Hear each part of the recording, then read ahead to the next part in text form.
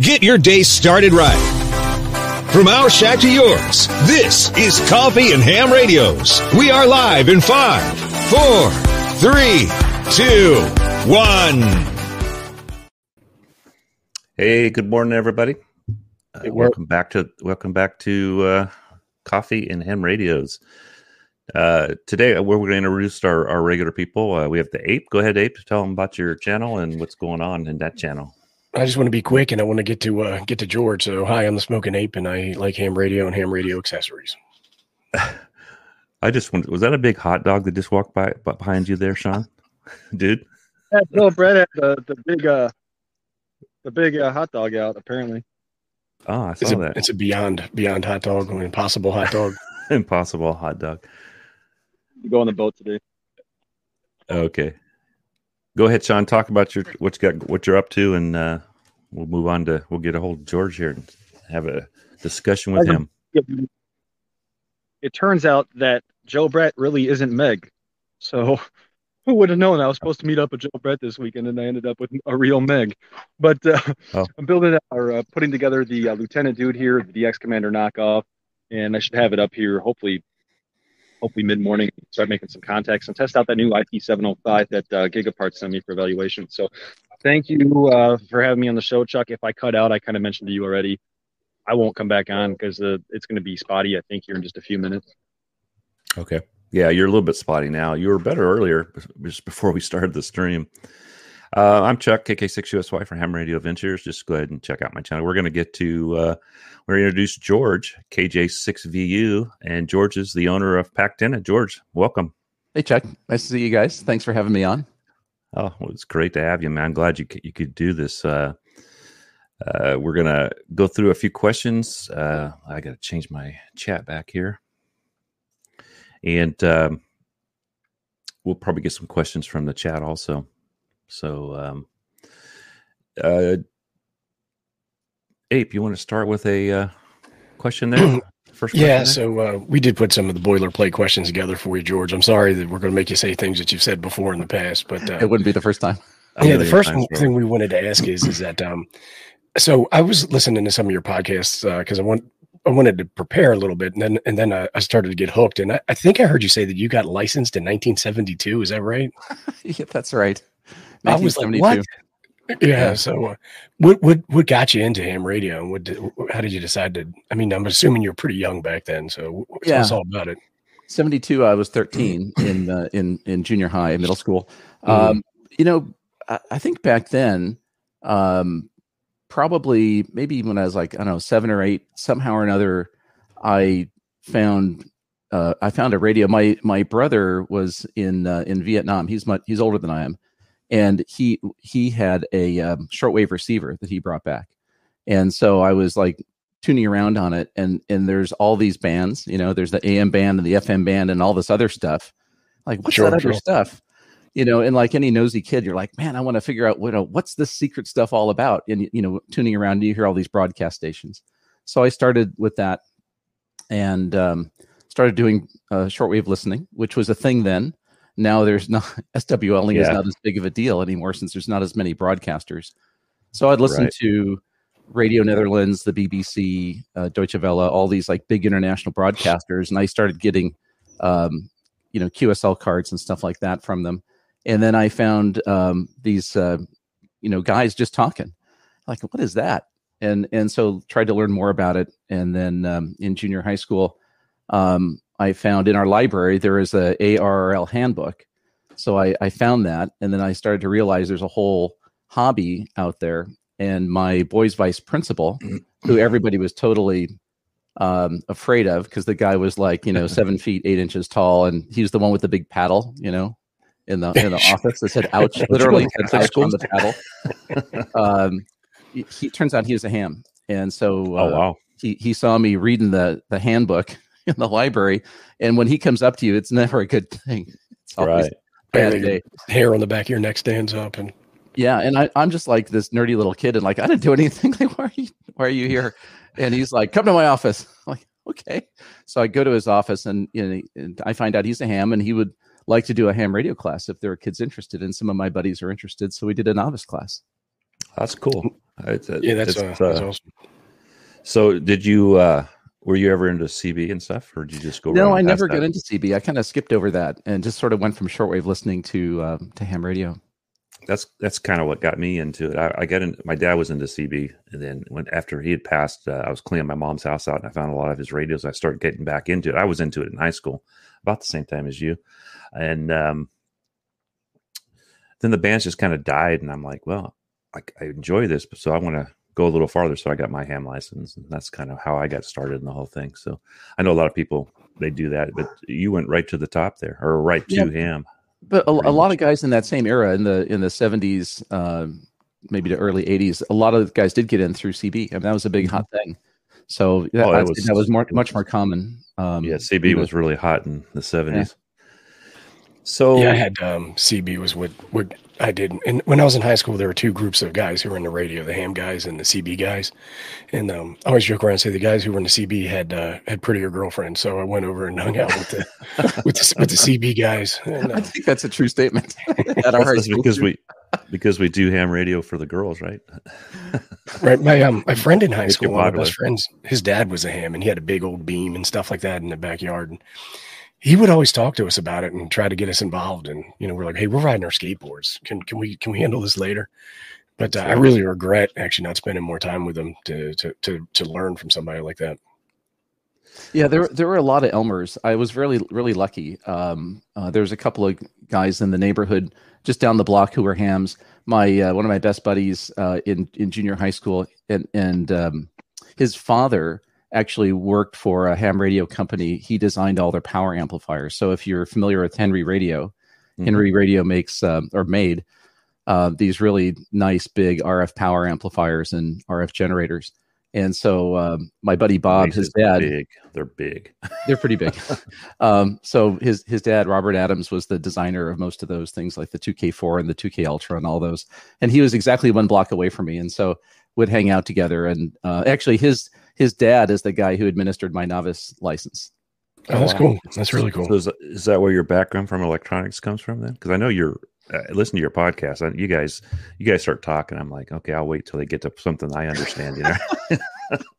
Yeah, well, that was sort of the spark. I mean, I was always super interested in electronics. I like a lot of us. I was the kid that took the thing apart and couldn't put it back together, but wondered, what was inside, and eventually got into electronics. I figured out in school that there were other guys who were better than I was at the engineering part.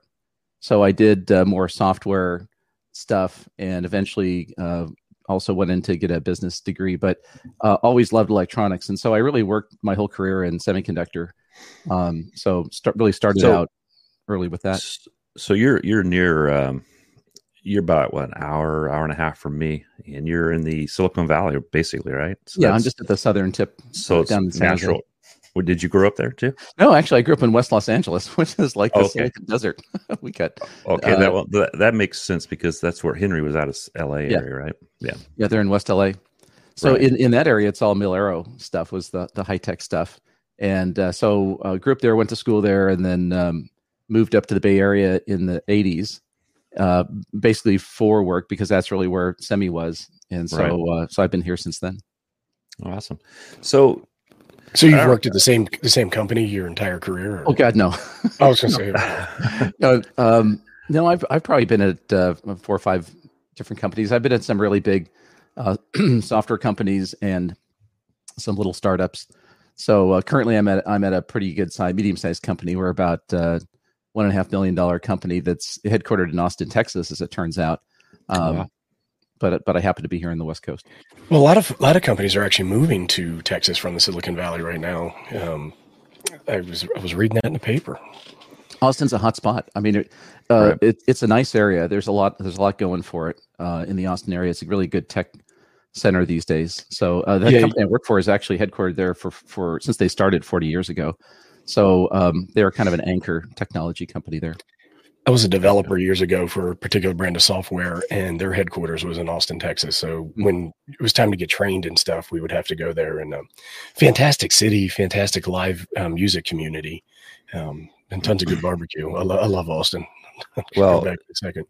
and I wasn't in any of this stuff. I was in the fire department, and we've got we used to go to oil schools down there. I never went, but a bunch of our guys went to oil burn schools down there in Texas, and all they would say is like, "Man, it's so hot down there." I mean, who wants to go fight fire in like 100-degree weather, you know?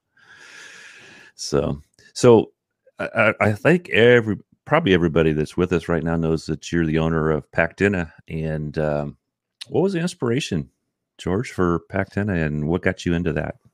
So I've been doing portable operating for a long time. I'm not as active as a lot of guys are, but I really like portable operating. I really like QRP. I've built a ton of QRP radios. And when I would go operate portable, whether it's at field day or just like go to the park kind of a thing, the antennas were never what I wanted. And so I bought like every commercial portable antenna out there, and they were all either too heavy and big to really be portable, or they were not made very well, or they were so short in order to be portable that the performance was pretty poor. So I could never really find like the perfect antenna. So one day I tripped across this fiberglass mast. So I found a company that made this 32.5 foot, 10 meter long pole that when you collapse it down would collapse down to about 26 inches. And I thought, wow, that's pretty interesting. Because up to then, like if you go to the NorCal QRP club meetings and guys would bring their portable antennas, you'd look at what they're doing. One of the big things very popular like 20 plus years ago was this vertical where you would take a fiberglass mast and you'd wrap some coils of wire around it and then have the rest of the wire go up to the top as a radiator. And those poles were about 15, 18 feet long, which was fine on 20 meters. It was great on 20 meters, but it was kind of not so great on 40, and it was really bad on 80. So when I found this 32-foot mast, I thought, man, that's a quarter wave on 40. And the thing collapses down to be small enough that I could actually strap it to my backpack and carry it up to a hill. So that got me thinking, well, what could you do with that? And so the obvious answer is make antennas with wire.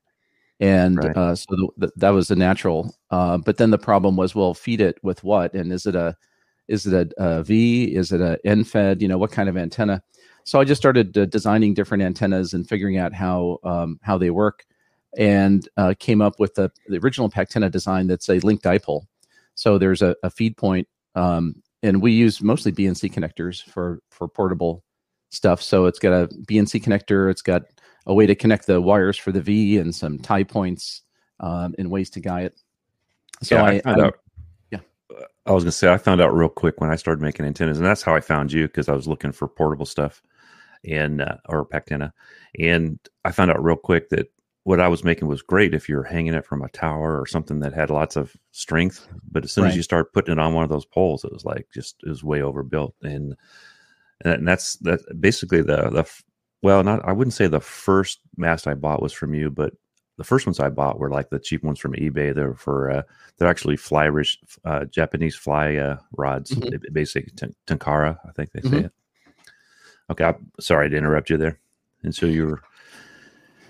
Well, I was sort of looking at the same problem. Like, well, what do you do? And by the way, the other thing is, I used to do a lot of backpacking, so I don't do as much now as I used to. But when I was, in my teens and 20s, particularly, I did a lot of backpacking in the Sierras, and so I started having ingrained in my mind that you need to go lightweight because, like I enjoyed some of your videos, Chuck, about, getting ready for some of your trips and what are you taking and how do you figure out the space and the weight and all that stuff. Right. So that whole thing is really familiar. And I always joke around that I'm the guy that cuts the labels out of the back of my shirt to try and fit the weight. I do too, but not for the weight. But I'm glad they went to the printed ones now. And you cut the end of your toothbrush off, right? Yeah, I was my friend. He cut his toothbrush off, so he's just brushing his teeth like this. But you watch that ultralight backpack and stuff. Those guys, it's like every gram is a pound, right? Yeah. So eventually. So what I found was if like the first backpacking trip I went on, we just got whatever, borrow this from your buddy. Oh, I've got some old sleeping bag, that'll be fine. And then you load it all up and you go, oh my God, this is like 70 pounds and I can't even lift it. So, I really learned early on that every ounce makes a difference, and also the space makes a difference. Right. So when I look at all this ham radio stuff, I'm thinking like, this is all, this is fine if you're going to put it up at your house and leave it there. It's all, that's great. But it didn't cut it for me. And when I looked at all these commercial antennas that are, loading coils that make the antenna small, but they're bulky and their efficiency isn't so hot. Mm-hmm. Anyway, so that really kind of got me going down this path. And so the answer is wire, and then a way to hold the wire up, and then try to make feed points that are small. And also the part of the Packtenna design is that the feed point is a wire winder, so that you don't have a separate spool of wire. So you figure 8 wind the wire on the feed point. Yeah, I try to take the caps to all the poles and just like set it right next to the pole, so I don't, because otherwise, who knows where? I mean, at my house, I don't know where I set it down, and then I spend 15 minutes looking for the cap for the doggone thing. Yeah. Well, see, they should make those like neon green or something like that. Or put a keeper on it, like put a little string on it so that I thought of that too. A keeper adds weight, though. Well, that's a good point. I'm just green. Right, the green. So it's the green paint. Right? Paint's heavy, man. Yeah. All right, that's great. Yeah, I've gone through that whole process of trying to lighten things. Well, I went on that. My last soda was 6 miles, and it was all snow, and I was light that day. And I'd hate to have 50 pounds on my back that day. It was just for a day trip, So we just interviewed really light stuff. Gaston, the tech prepper, KT, when are you in? So we just interviewed him for the podcast, and his latest video, he's out in the desert. It's like 105 degrees, and he has a 60-pound pack. And I'm like, man, under the best of circumstances, I wouldn't even pick that up. He's still a pretty young fellow, though. Yeah, exactly. Well, during the video, I'm looking at him going, my God, his face, he looks like me after I just played basketball, Not anymore. I don't play basketball anymore. I blew my knee out. So, my career's over. So we got a guy who's a little bit of a wise guy, Arnie. He's asking if the Packtenna is always sold out because of the chip shortage. And yeah, the factory burned down. So the truth of the matter is that Packtenna is a small family business. And everybody in the family has a day job. And the tricky part about this is when we go to make an antenna or a bunch of them, we have to put out a lot of cash. So we have to, buy all the raw materials. We got to ship all this stuff all over the place. The assembly houses build it, ship it back to us, and then we have to fulfill the orders. And to do a batch of antennas, it's several tens of thousands of dollars. So, if this was the job, then we probably wouldn't have a problem. So it's really a combination of the cost and time. Well, I've heard you say that you kind of were doing it as a hobby, right? It was just like, hey, I like these antennas and I want to put them out there. And then it just kind of exploded. Like people talk about it. I mean, you obviously know that, right? People are very excited about them. Yeah, I got the best compliment actually this week. One of the guys on our groups.io page said, "You've achieved cult status." I was like, right. I don't need world domination. I just want to create a cult.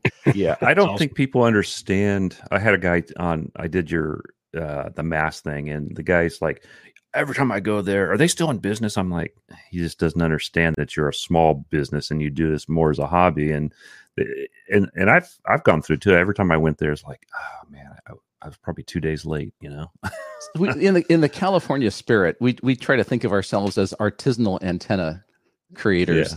Yeah. You don't want to put too many out there, right? No, you want to create some scarcity. So we do have a huge batch of parts at the assembly houses now. We use 2 different electronic assembly facilities, and they're both they make different products for us. And so they're cranking away right now. We should actually be getting more in the next couple of weeks. So your background kind of lended to your designs too, I guess, right? Yeah, I mean, it helped. I mean, most of my background is really more in the circuit design and all that sort of stuff. But the way that the feed points are manufactured, it's actually a piece of printed circuit board material. Yeah. So it's FR4 fiberglass, and it's like if you know how to use a hammer, everything looks like a nail. And so I know how to make circuit boards. And so it's like, how do you design an antenna? I'd make a circuit board. So that's how I got going down that path. But it's very clever, right? Because you have some durability, but you also have utility in the circuit board, right? So like, I haven't dissected any of the antennas, but I'm assuming like when you have a toroid on there that you're using the traces on the board to get down to the BNC connector and stuff like that, which it adds durability, like I said, and it takes advantage of the actual material. Plus, it's light. It's actually exactly very clever. It's light. It's also physically compact. Super thin and strong. I mean, compared to this is one of those big trade-offs. So if you're going to make it ultimately rugged, you would enclose it. Sure. Now the problem with enclosing it is that the volume, you triple the volume, and you at least double the weight, and now it's a trade-off. Now the Packtennas aren't really designed to be put outside and left forever. They would probably survive okay, but we don't suggest you do that. Some people take them and stick them in boxes, and that's fine. But we wanted to get away from the bulk and the weight, and so that's what we did. So it's always a trade-off of how do you make it rugged and yet make it lightweight. So using that, but we use a couple of tricks, by the way. That the printed circuit board material that we use is thicker than normal. When you make a circuit board, you can get different thicknesses, and the typical thickness of most PCBs is about 1.6 millimeters. And we use 2 millimeters. Now, you wouldn't think that would make that much of a difference, but it makes a huge difference. So if you take a piece of fiberglass that's about, say, 7 inches long, or actually the small antennas are about 5 inches. If you take just the board, 1.6 millimeter board, you can flex it a little bit. 2 millimeters, you really can't. I mean, very slightly. And so that extra rigidity makes it more, more robust and doesn't really add any weight to speak of. And then we do use some of the copper traces for connections, and all of the connectors are all mounted to the surface. So there's no, connection points to break. And then we wrap the whole thing in some thick heat shrink it looks like you use some pretty heavy duty heat shrink there. We do. Yeah, so we didn't optimize for price at all. We joke around. You can find cheaper, but you can't find more expensive ones. I just priced out what it cost me to make my little super tiny on the BNC connector, and it's like well, I don't get any deals on the wire or anything like that, and it's just the wire's expensive. Yeah, and we 64 feet of wire, and that's if you're lucky if you can get it at 10 cents a foot. Yeah, we don't even get it that cheap. So the wire that we use either comes from the Wireman or from Davis RF. So they're antenna wire. Yeah, it's the exact same product. I think the Davis RF supplies the Wireman, to be honest with you. Yeah, it's the same stuff. I think so also. Yeah, it's funny because when I started to build antennas, I was like, I was looking at buy versus build, and I think it's a question a lot of folks when they get in HF ask. And I was looking at some of the commercial antennas, and I'm like, just what you were saying earlier, that's not exactly what I want. That's not what I'm trying to do. And they're expensive. I'm like, really expensive. So I started building antennas, and my first antenna probably cost me $300 to build. It's when you first start buying the parts, you're like, oh my gosh. But now I've got like the proverbial junk box, and I can put an antenna together. Simply, the funny thing is, like the ones that we make, anybody can make the antennas we make. There's nothing secret about it. I have a whole presentation on these antennas and how they work. And one of the points that I make early on in the presentation is like everything that I'm going to show in the presentation, you can just go and build it yourself. And in fact, I think you should, because building antennas is a lot of fun. It's relatively easy especially for these kind of antennas, and the parts are relatively cheap. So why would anybody buy an antenna? It kind of boils down to, some people just don't have the time or interest or tools. I think they get intimidated too, right? They do.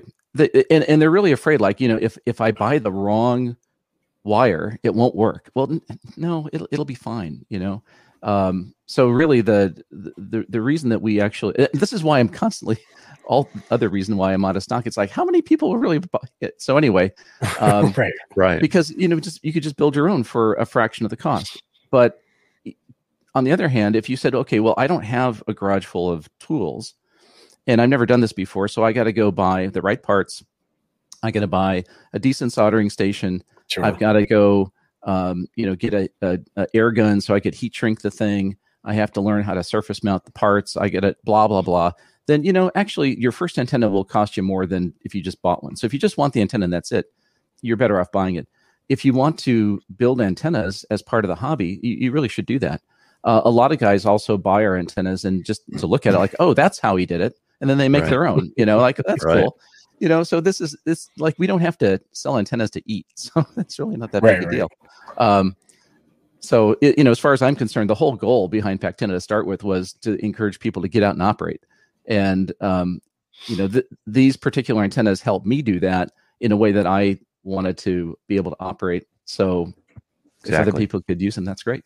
Well, speaking of getting out and operate, one of our friends, Carlos, at Life at Terminal Velocity, they posted in the chat, Tio did. He jumped out of a plane with your antenna. And, it's become his go-to antenna. I put pictures of him on the website. So there's an awesome picture of him when he's just about to do a jump and he's like looking down at the ground. He's holding the antenna. It's like, holy cow. That's incredible. I think that's the most amazing thing I've seen in ham radio is him doing that. But I think he's crazy. That's just between us. I think the guy's absolutely nuts doing that. But more power to him. He loves it. Well, he's clearly a professional. He knows what he's doing. Yeah, no, he's a lot of fun. They had him eat a veggie burger, one of the Beyond Burgers or whatever it is, on camera the other day, and it was pretty entertaining. First of all, he couldn't even find the place. I mean, dude was actually trying to direct him there because they live close. And he couldn't find. I think they were trying for Burger King, but he ended up someplace else. I don't even know that we don't even have the place he ended up or something like that. Culver's. Yeah. So, go ahead, Abe. Well, I think we also wanted to talk a little bit about Ham Radio Workbench, and so I was hoping you could tell us a little bit about the podcast. And I'm dropping links and stuff like that in the chat, so I'll drop one for Ham Radio Workbench. But tell us a little about what you do over there. Yeah, sure. So. Could we ask one more question before you do that? No. On Packtenna. You guys have anything new coming out from Packtenna at all? Oh, yeah, sure. There's always ideas. So the latest thing we did is a VHF antenna mount called a Trek mount. So this is something else I've been wanting to do for a while. At Field Day, we always operate VHF in addition to HF. And, setting up a Yagina pole and all that stuff is a little bit of work. And I wanted something that would be quick and easy, and then maybe even use it portable. And so I have this. I always try to figure out what can I do with my trekking pole. You think you could use that for something? There's got to be a use for it. So I thought, okay, I could actually use that as the mount for a VHF antenna. And so I wanted to do 2-meter sideband, and 2-meter sideband is typically horizontally polarized. You can operate vertical. Here in the Bay Area, a lot of guys do vertical because they got the antenna up already, and so why not? But the diehard 2-meter sideband guys operate horizontal. There's a big drop off when you go vertical versus horizontal on 6. Well, I know on 6 and 2 both. And when it's line of sight, when you change polarization, you'll lose 20 dB. Right. I mean, that's huge. That's a huge difference for skywave propagation. It doesn't matter because it rotates. But if you're just going like line of sight, this difference makes all the difference in the world. So. And one's not really better than the other. It's just that they need to be the same. Right. So, and usually the net control is on horizontal. Yeah. And here in the Bay Area, like on the 2-meter sideband nets, I've worked Mike Stahl down in Fresno. Yeah. Now, in all fairness, Mike, who owns M-Sport antennas, it's all Mike. Exactly. Mike's got a killer station with antennas like there's no tomorrow. Lots of power. Right. So, but the fact that he can hear me is a shocker. His place was for sale. It was a pretty amazing place, but it's like over $1 million. Yeah, I've talked to I have a hard time. I live in a valley, and the direction I should point for him, I can't even hear him.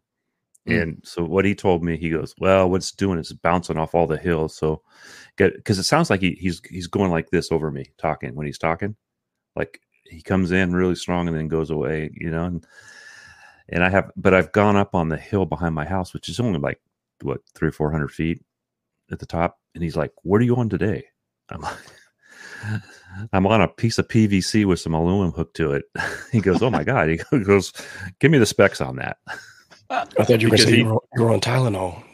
It was that 7 dBs for $7 off of the ARRL, except I added a 4th element to mine, of course. But, elevation, that makes all the difference. I mean, obviously, but man, it's huge. Where I'm in a valley here, and between me and Mike, there's another like 2,000 feet of mountains multiple times.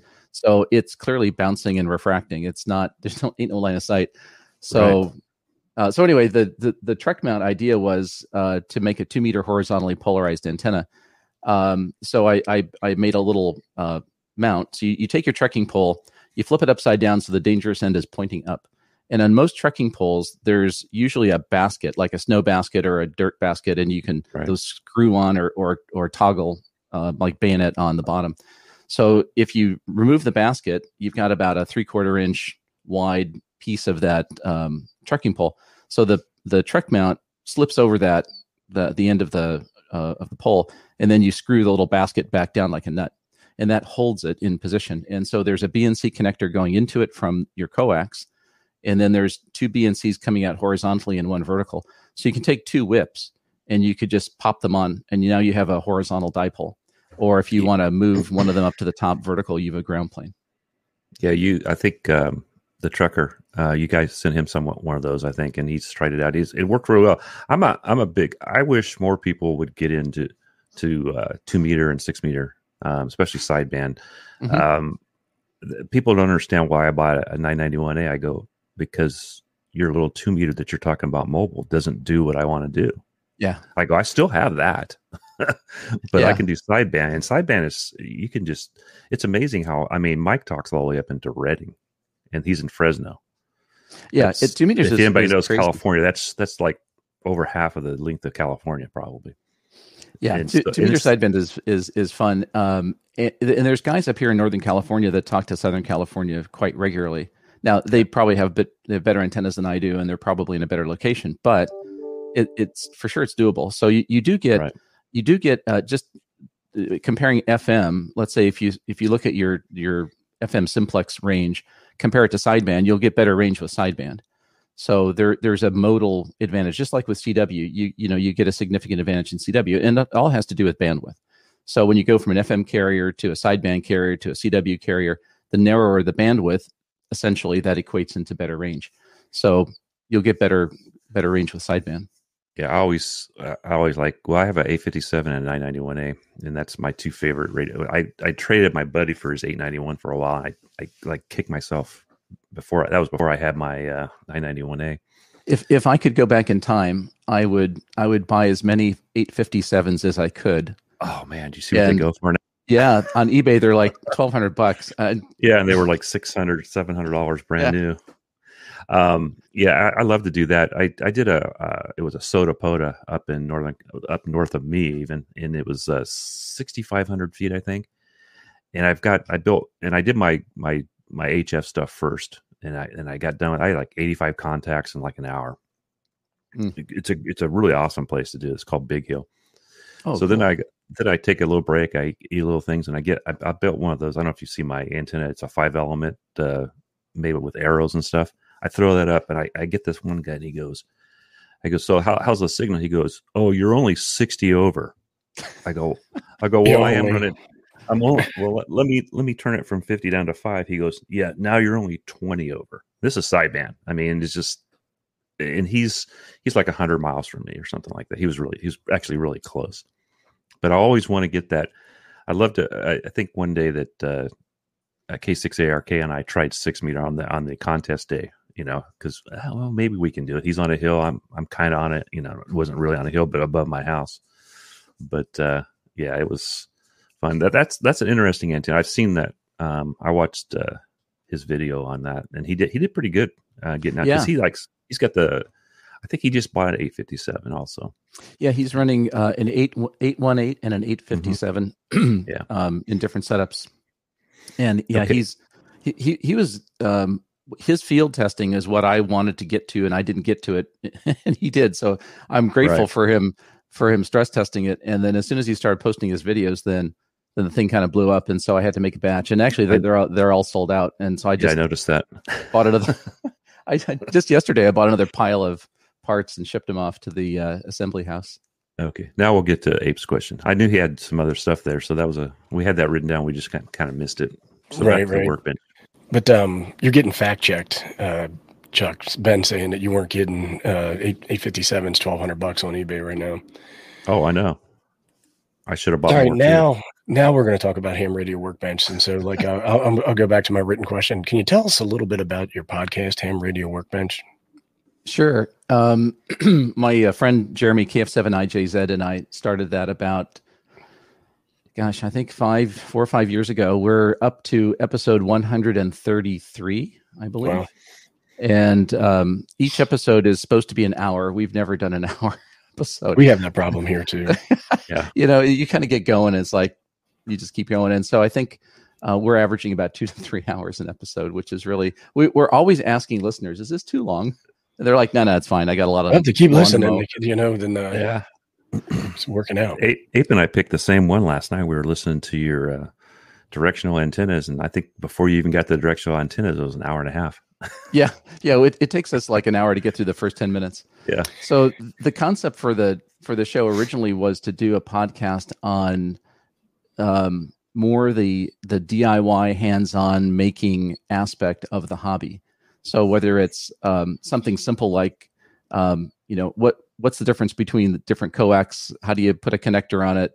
All the way to building more complicated projects with Arduinos and Raspberry Pis, or looking at any sort of technical aspect of the hobby and trying to dig into it to really understand it a little bit better, which is why we bring experts on the show to talk about things that they're passionate about, that they're really experts on. So we also all happen to be very avid portable operators, field day, soda, whatever. So a lot of the operating aspects that we talk about are more field operating oriented or emergency kind of communications oriented. So it started out, Jeremy and I, we actually had a mutual acquaintance who did a podcast that was eventually called Ham Radio 360, a fellow named Kale. And he did a really nice job of an interview style podcast. He wound up interviewing Jeremy and myself separately. And he somehow or another, he said, you guys should get to know each other. And it turns out I actually knew of Jeremy because he did some YouTube videos about solar power for ham radio that I thought were really excellent. And so I was a fan of Jeremy's before I met him. And so we got to talking and decided, it'd be really cool to do a podcast.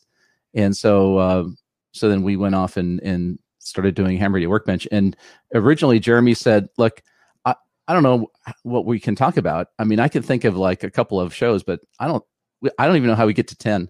I said, no problem. We can get to 10. That is not a problem. 133 later. Right. That's kind of how we are. We're like the four of us talk in a chat, and we're like, what do you think about this? What do you think about that? And I'm sure you guys do the same stuff. Oh yeah. The topics are limitless. I mean, they really are. There's so many. I don't think Ham Radio 360. I don't think he's doing his stuff anymore, is he? I think he stopped a few years ago.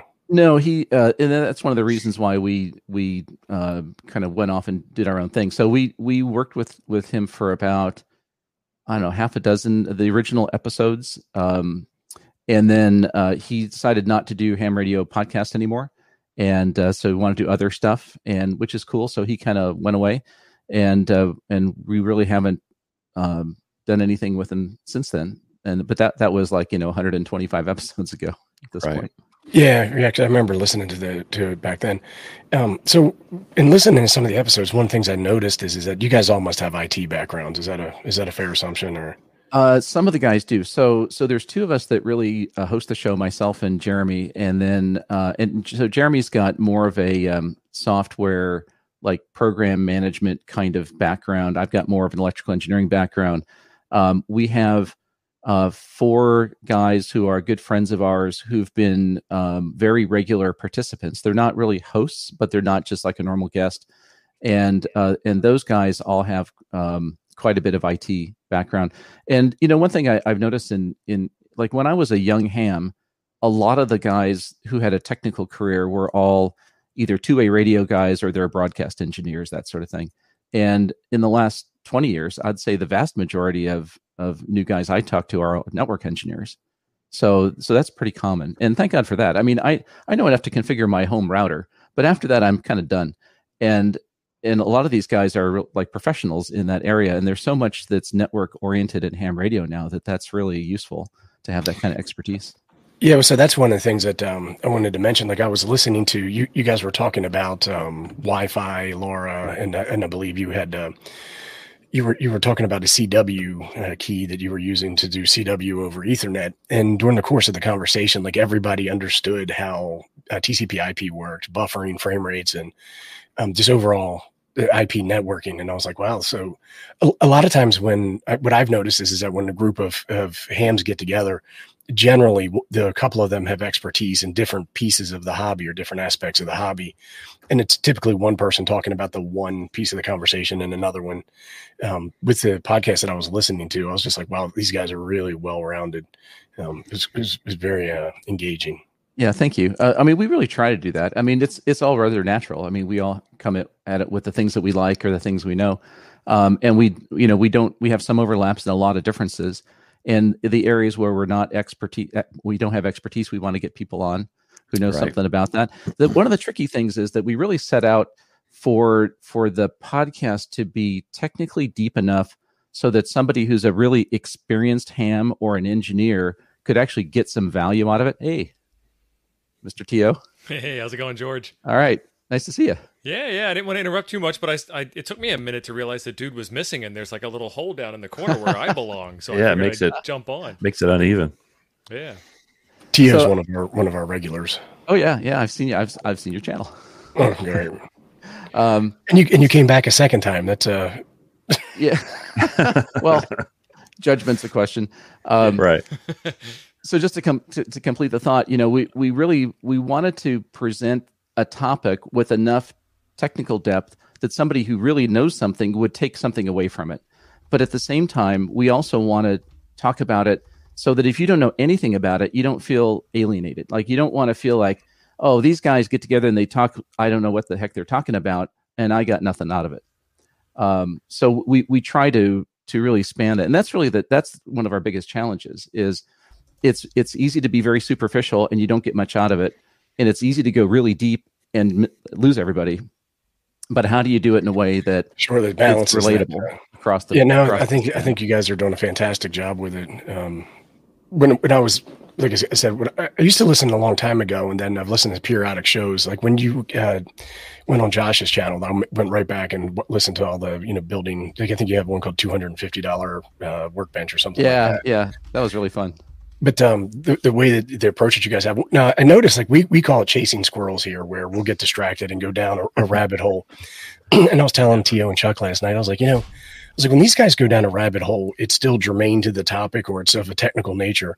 We'll start talking about barbecue or, I got a speeding ticket. Let me tell you how mad I am about speeding ticket. Oh, I got some speeding ticket stories. Yeah. Yeah. But, we do try to keep it on topic. We do. We have plenty of time to rat hole, and we do that. But if we record something and we go down a real rabbit hole on something that's completely unrelated, we get pretty critical about it. I mean, we'll listen to it and think, if I were listening to this, I wouldn't want to listen to this, and we'll cut that chunk out. But we don't do that as much as we used to. So I think people are better prepared or better behaved now.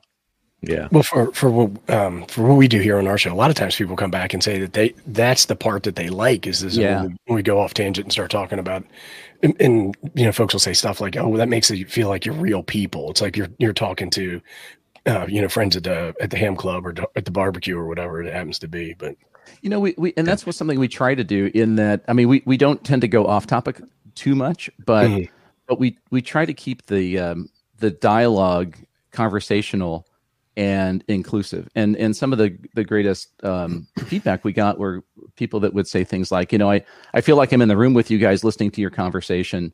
And that's really what we want. What I don't want to do is I don't want this to be a lecture. I mean, the last thing in the world is me on the mic telling you something and just giving you a monologue. I wouldn't want to listen to that.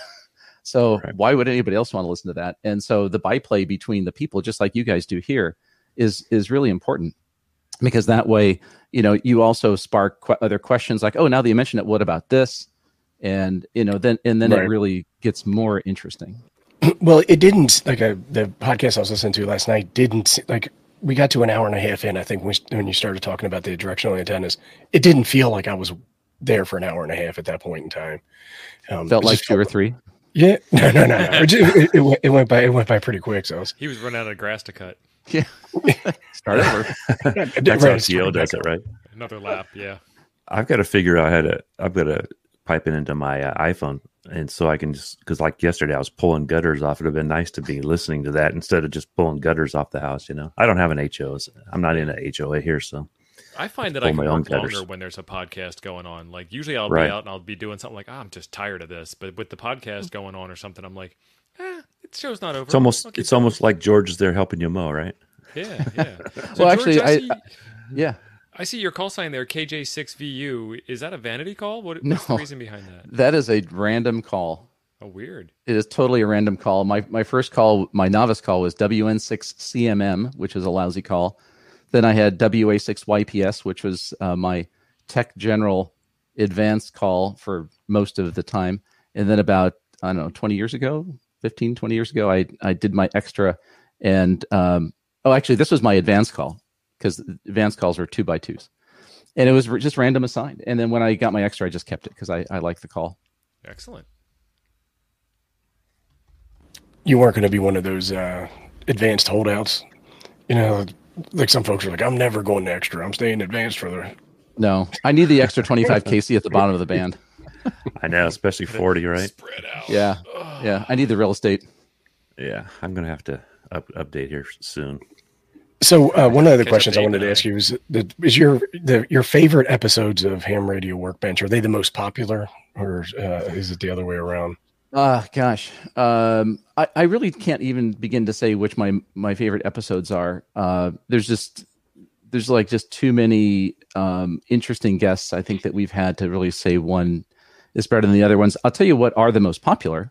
The most popular episodes are on antennas. Sure. And not surprising, I know you guys talk about antennas a lot. Mm-hmm. So right. There's a reason why we talk about antennas a lot. Yes, exactly. So we've in the last year, we've probably done 3 or 4 shows on antennas. We've done wire antennas. We've done directional antennas, like you mentioned. We did magnetic loop antennas. We've got a special guest coming up in about 2 months on stealth antennas. A guy who wrote a book on stealth antennas, is quite the expert. Cool. So everybody can relate to that. So I think that's like a common ground thing, whether you build them or buy them or whatever you like to do, portable home.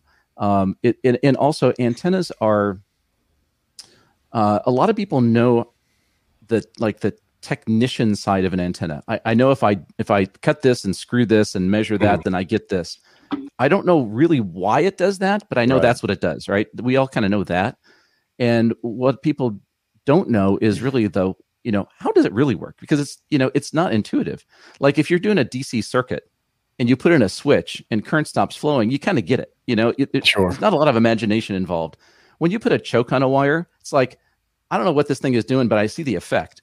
Right. So antennas are really a mystery at that next level. And so that's what we're trying to do we're trying to do 2 things with antennas. One is what is really behind sort of I'll say the physics. I don't mean to sound so fancy, but what's the physics? What's really going on? But also, what's the practicality? So like if I'm going to put up an end-fed antenna, do I need a choke or not? Why do I need a choke? Where do I put a choke? What kind of a choke do I need? Does it really matter? Because there's a lot of bad advice out there. Because the bad advice is, when I did it, I did this and it worked. Therefore, exactly this should work for you. And often that's not true. It's not the case, right? Well, that becomes the tribal knowledge, and we talk about that a lot here. Where we always talk about the G5 RV because it's so controversial. And I was reading in a forum somewhere, I don't remember where it was, and the guy just said, I just put on my G5 RV. I'm super pumped about it. Can somebody tell me what my impedance should be at 40 meters? And the first comment is that, why did you get a G5 RV? And then the next one is that, there's better antennas out there. And the guy just got roasted over his choice to get a G5. And I'm like, can't somebody just help him out? Why? Because it was $40. That's why. It's one of those antennas that always pops up too. Because they lied to me. They said it was an all band, all mode antenna. And that's just not true. So what we really try to do is keep the value judgment to yourself. I mean, what we really want to do is a G5 RV antenna good or bad? And the answer is, it depends. It's on a spectrum of options. and it's, relative to something, it's great. Relative to something, it stinks. So it depends. Like if you have infinite space and towers and infinite money, it's probably a poor choice. If it's the only thing you can put on the air, it's awesome. So that antenna was fantastic for Lewis. It's not good or bad. It's just, it is what it is on a spectrum of options. And it's like any antenna. That's exactly what we do here. The best, just try it. T.O. always says the best antenna is the one you have up, And the worst antenna is the one that the one you wish you could put up if only you had the time and the space and you wait to do it and then you never get to it. That's the biggest mistake. Get on the air, put up something. Fun. Yeah.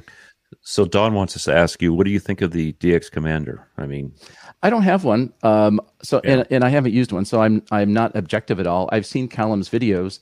To the best of my understanding, it appears to be a multi-band ground-mounted quarter wave ground plane. Right. So the following comment magical. Has nothing to do with Callum's the only thing that's a legit comment on Callum's antenna is how he manufactures it. Mm-hmm. Exactly. If you just look at it electrically, it's a quarter wave ground-mounted ground plane. So how good is that? It's an average okay antenna. I mean, it's fine. The biggest issue with those antennas is, do you ground mount them or do you elevate them? Because if you ground mount it, then you have a lot of ground losses and you have to put out a lot of radials to get it to be more efficient. If you elevate it, then you could use tuned radials and it's a more efficient antenna, but it's kind of a pain. So, right. Well, with it being multi-banded, the tuned radials on elevation, I think would be challenging, right? So what I like about the design of the DX Commander is that it seems complex when you look at it, but it's really a simple kit. It's a kit build that just about anybody could do. Yeah. And then get up. And I think that a lot of people are amazed when they put it up because, they'll graduate from something like a compromised G5RV or dipole that's not mounted at the optimum height and stuff like that. And they put this vertical in and all of a sudden their takeoff angle is getting them out further than they, it's a different experience. Like they typically go from like that horizontal to vertical experience. And then people are like, wow, look at this. And well, it's a trade-off. Like, so here, my home antenna is a 6BTV. So it's a trap vertical and the base of the antenna is on the second story. So I have elevated tuned radials for it. Now, if you compare that to the DX Commander, the DX Commander for some of the bands will be better because the elements are more full-sized. Sure. So that'll be better. But if you compare it to a dipole, both of these verticals will be noisier in an urban environment. So a dipole will be less noisy, but depending on the elevation of the dipole and the band you're on, you may be pointing your signal more upward than outward. So your point about, you're shooting at the horizon with the vertical for sure is true, especially on like 40. But it's going to be noisier. So again, it's a trade-off. Yeah. And so I'm glad you bring that up because I wanted to talk about that noise. So at the same time, because you're getting that lower trajectory angle, you're also getting stuff coming in at that same angle that's not exactly ham radio. And that's why, because people are always like, well, why are the verticals so noisy? And it really is that they're more prone to interference because of that takeoff angle, right? Well, what it really is that in the RF energy that's generated, by RF, I don't mean intentional radiators like a transmitter. It could be unintentional, radiation from your switching power supply. Noise is vertically polarized. So the E-field noise is vertical. So if your antenna is vertical and the E-field noise is vertical, you're going to hear it better. If your antenna is horizontal to the E-field noise, then you're 20 dB down from there. So you're not going to hear it as much. That's essentially the difference. So it's not so much you're vertical so you can hear more stuff. There's probably some of that too, but it's really the fact that the noise is vertically polarized that's more susceptible to that. Kind of back to that 2 meter horizontal vertical thing is you automatically just drop the noise down when you go horizontal. That's less prominent at VHF than HF, but yes. I mean, same concept, basically. Same concept. Yeah, that's true. A little bit. So you're talking about taking a vertical and elevating it and then adding tuned radials to it. That part makes sense, but what's the minimum elevation? It doesn't really matter. So I would say anything 3 feet or over with tuned radial starts to matter. As you get within a foot or two of the ground and you start to lose that elevated radial effect. So it's not binary. So the closer you get, the more of an effect there is. The ground losses increase the closer you get to the ground. So if you have let's say a stake in the ground and the antenna is mounted within the first foot off the ground and the radials are draped on the ground, then you're really in the worst condition unless you have a big radial field. Now, by the way, I would quickly add, if the best you could do because of whatever circumstance is that antenna with 2 radials in the ground, couldn't agree go more. for it. You'll work a lot of stations. You'll love FT8. You'll learn CW. You're not going to work a lot of sideband running your 705, but it's what you could do. Mm-hmm. But as you start to elevate it, you'll start to see a difference at like 3 or 4 feet off the ground. I'll tell you, one of my favorite POTA antennas that I've used recently is just a MFJ 17-foot whip on 20 with I put like about 6 to 10 radios out, and that thing just kicks butt. Yeah, you've got a nice quarter wave on 20. That's an excellent antenna. This is really I think one of the most important things to think about in the performance of your antenna. If you have a full size quarter wave on the band you're on with no loading coil, it'll be very efficient antenna, both for receiving and transmitting. If you were to shorten that thing down to like 6 feet with a big loading coil in the middle, it's not going to work as well. The transmitter will be happy, but the antenna won't work as well. Yeah, that's been. I mean, for me, I don't know how much Parks on the Air you've done, but for me on the West Coast, it seems like there aren't as many people as back east that are really into POTA. Now, SOTA's a different story, so I'll start with some 40 because it's early morning type stuff usually, and we have to fight the broadcast stations from Asian stuff for the first part of the morning, unfortunately. Mm-hmm. And I just end up going to my 20 meter and all over the country with that thing. It works. It takes me 5 minutes to set it up. Yeah, that makes a great antenna. It really does. What do you use for 40? I've got mole. I've got in-fed half waves. I've got link dipole. Link dipole is probably the best one as far as straight 40. Mm-hmm. I've done my own DX Commander. I've bought a DX Commander, so I can do that also. I mean, I just don't. If I'm just going out, and a lot of times, like when I drive to like Big Hill, I talked about earlier, it's a 2-hour drive there and two hour drive home. I don't want to set up a DX Commander. I mean, yeah. And last time I went, I did my 100-watt in-fed half wave, and it worked great. So my for quick setup, the antenna I really like is just a random wire antenna and a tuner, because my goal was to set up a portable station in 5 minutes and take it down in less. And if it takes a lot more than that, like I'm just not that interested. I just don't want to spend 2 hours setting up something that I'm going to use for an hour and then have to pull it all apart. And I'm going to do that like once. My favorite antenna with I don't know if you ever watched the videos from Pacifica when we did Mount Pacifica with Josh. Is my I made what they call a speaker wire antenna, or it's it's basically a doublet. I use better wire than speaker wire, and it's super lightweight. And that that KX2 will go. I cut it for around 40.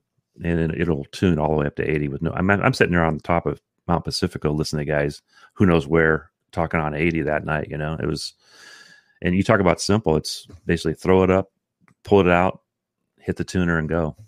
Yeah. Well, wires are great that way. We did field day with Wayne N6KR, who's one of the Elecraft founders, and Wayne would take a KX1 and like he'll say, I'll be back in a while, and he'll like go walk up to some hill and just take a wire and check it in the tree, and then he'll make like 20 times more contacts than the rest of us. Yeah, but he's doing this. He's doing CW, but so are we. The problem or the difference is that he knows what he's doing. Right. We're like creeping along, and he's like, Basically, that antenna you're talking about is basically what KX or Elecraft has in their book. This is what you should try. This long of a wire with this long of a ground wire, So, and we actually went with Kevin. I can't remember his call sign now. He's a big soda guy down in the LA area, and that's all he uses. All he takes his mask for is to hang it up in a tree. He puts the end of the wire up on that, lifts it up, and then elevates his radio. And he was killing it. Probably what Wayne does. Well, Wayne doesn't bother with the pole. Wayne just chucks it in the tree, and if it clumps up, he's a good enough operator. It doesn't matter, apparently. Right. Yeah, he's designed a lot of radios. Oh my God! All that QRP stuff is his ideas, I think. Yeah, I've built a bunch of his radios. I built the NorCal 40, the Sierra, and then they started Elecraft, and I built a K2, a K1, a KX1. I built a bunch of them. They're just amazing. The thing that just I thought was absolutely brilliant. Really early on, all of the tuning circuits all used latching relays. So if you're a dyed-in-the-wool QRPer, battery consumption's everything.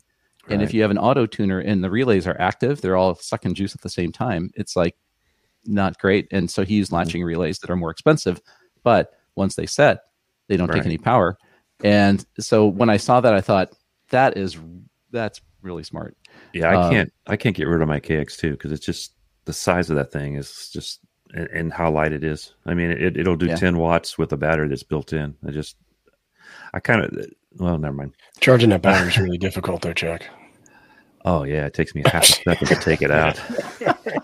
That's the biggest complaint that you hear on a KX2 is, well, that battery is really hard to take out. It goes back to that tribal knowledge thing that we were talking about. People will get so hung up on one particular thing that it umbrellas over the whole brand. It's just crazy. The only thing I think about the battery coming out of that is they could have done something, maybe figure something better for the speaker wire. Because I'm always afraid that I always tuck that speaker wire in that little hole, you know?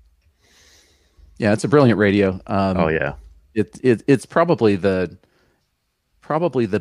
best performance for the size and weight. I mean, if you're going on a backpacking trip and you really wanted to do serious operating, it's kind of the radio to bring.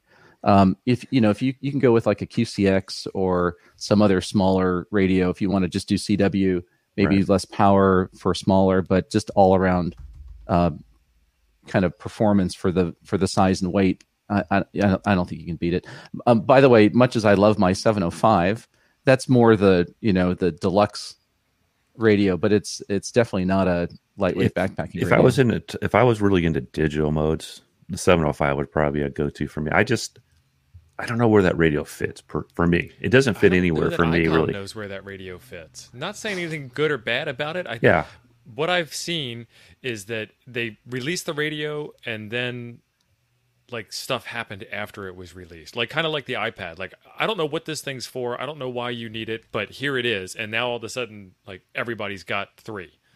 So I think that's where I think it's a great radio. It's got some. I mean, and if nothing else, it's going to move. Hopefully ham radio a little forward with some of the stuff. It's the technology. See, I think it's really more of like a POTA type radio. Like everybody talks about where it fits in. It's not something you're going to carry up to the top of a mountain. And I'll say to people, it's not a backpacker's radio, and they're like, "But it comes in a backpack." But I'm like, that's not the backpack that you're going to take up the soda hike with you. It comes in a book bag, right? Exactly, it's exactly what I know. Its own backpack to put inside your backpack, right? I love it. I think it's a really cool radio. I think there's a lot of innovation in there. But to like Tio's point, like they're saying, oh, well, now you can do this with the Bluetooth, or now we have a Wi-Fi access point in it. And so I just am excited to see what kind of developments come along with future firmware. There's this thing that's happening now, and I don't really understand it, but I feel like when you look at that radio, and maybe I'm just armchair quarterbacking and I have no idea what I'm talking about and completely ignore me, but I feel like the very first thing I did when I looked at that radio was I plugged in the microphone, and then all of a sudden the audio chain started coming out of the speaker mic. Correct. I just leave that unplugged. If you're going to do that, which makes sense to have a speaker mic, right? Don't have the built-in speaker. Save space. And then do something else with that space. Like that seems like the most obvious thing to me, but maybe there's a reason for it that's totally escaping me. But like there's room there that was wasted. Especially because, like, I don't know what's worse, having a speaker mic and having the sound come out of the microphone, or having the unplugged wire just dangling off in free space doing nothing. Both of those are they could have mildly take the speaker out and put a tuner in there. I think George, I would have liked to see that. Yeah, I actually use the VS3 Bluetooth mic with it, and don't bring the coily cord mic. Just because it takes up more space. Although, like you said, it's not a weight optimized radio to begin with, so it's kind of. No. I mean, the speaker mic is fantastic. The odd part is the second wire and the built-in speaker. Like those 3 things combined, just like what were they thinking? Whatever. I think the Japanese manufacturers are pretty traditional in the way they do radios, and so I think the notion of it's a radio, therefore it has to have a speaker is kind of the norm. And I think they kind of follow the traditional. That's what a radio does. That's what you got. You've probably seen that. I can never get it straight. The TX599 radio. It doesn't have a speaker in it. It uses the speaker mic as its speaker. Yeah, that's a sore subject here. We have some guys here trying to get those, and nobody can get a hold of. Yeah, they've got some sexy additions, accessories. Oh yeah, they do. The battery pack that directly bolts onto the frame and looks exactly like it was designed from the factory to be there. Oh, that's amazing. The amplifier that does the same thing. Now, if you can, I haven't seen it. Probably you can. If you stack all three of those together, I mean, the radio is now like this thick. Well, then if you put a tuner, battery, the amplifier, the tuner. Right, it's gonna end up being the size of a desktop rig. It'll be the size of a 7300. Next, we're gonna need to have like the color screen option and the full-on keyboard and Raspberry Pi board. And so what's funny is when Elecraft was first coming out with the KX3, my feedback to them was, what you really should do is design this so you can snap a backpack. I don't know what you call it. You can snap a module on the back. That exactly what these guys are doing. So you've got the core radio, and what's missing is going to be battery and power amplifier. So what you really should do is make a companion module that's got at least 20 watts, if not, ideally 50, but let's say it's somewhere in the middle there, and then a battery pack. So you can optionally snap it on. Yeah. The battery pack is actually not made by them, though. It's made by a company in Germany, right? Yeah. And same thing with an amplifier. Folks were talking about an amp for it that snaps on, but it's not made by Lab 599. Oh, I think it's a really nice. I was really when that radio was announced, I'm like, oh, maybe I will get rid of my KX2, And then I started looking at specs. I'm like, no, I bought mine because I want it to be small, and I looked at the specs. It's a half-inch narrower than my. It's basically the same size as my 991A across the front. The 705. It's like an inch or half an inch narrower, and to me, it's like, move that screen over. Take the speaker section and make it the width of the screen, the whole radio. And I don't know. People love it. They're going to sell 1 million of them. So I like the fact that it's milled out of a block of aluminum. I mean, the construction you're the 599. Yeah. Yeah. I mean, the construction is beautiful. I'm not sure about all the wires like flying out the sides is a little weird to me. Yeah. You were talking about the 705. Yeah. I really I was like, wow, that's a really cool radio, and it just doesn't. I don't know, if I'm going to carry something for a POD, I just take my 991, 100 watts. I can always do 5 watts if I want to.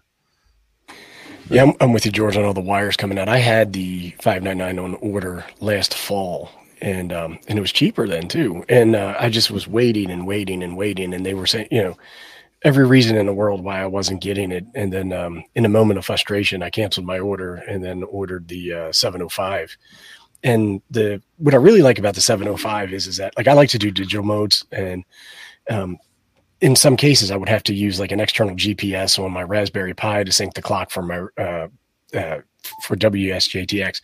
Now I can just do that with the built-in GPS and wirelessly in the 705. Mm-hmm. And now I don't need the cord to go between whatever device I'm using and the 705. And it's just the experience, the interface experience on that it blows me away. Yeah, I think that they did a lot of things really, really right in that radio. I think I do too. The whole single USB or Wi-Fi or Bluetooth connectivity. Right. It's like, well, finally, I mean, as consumers, like,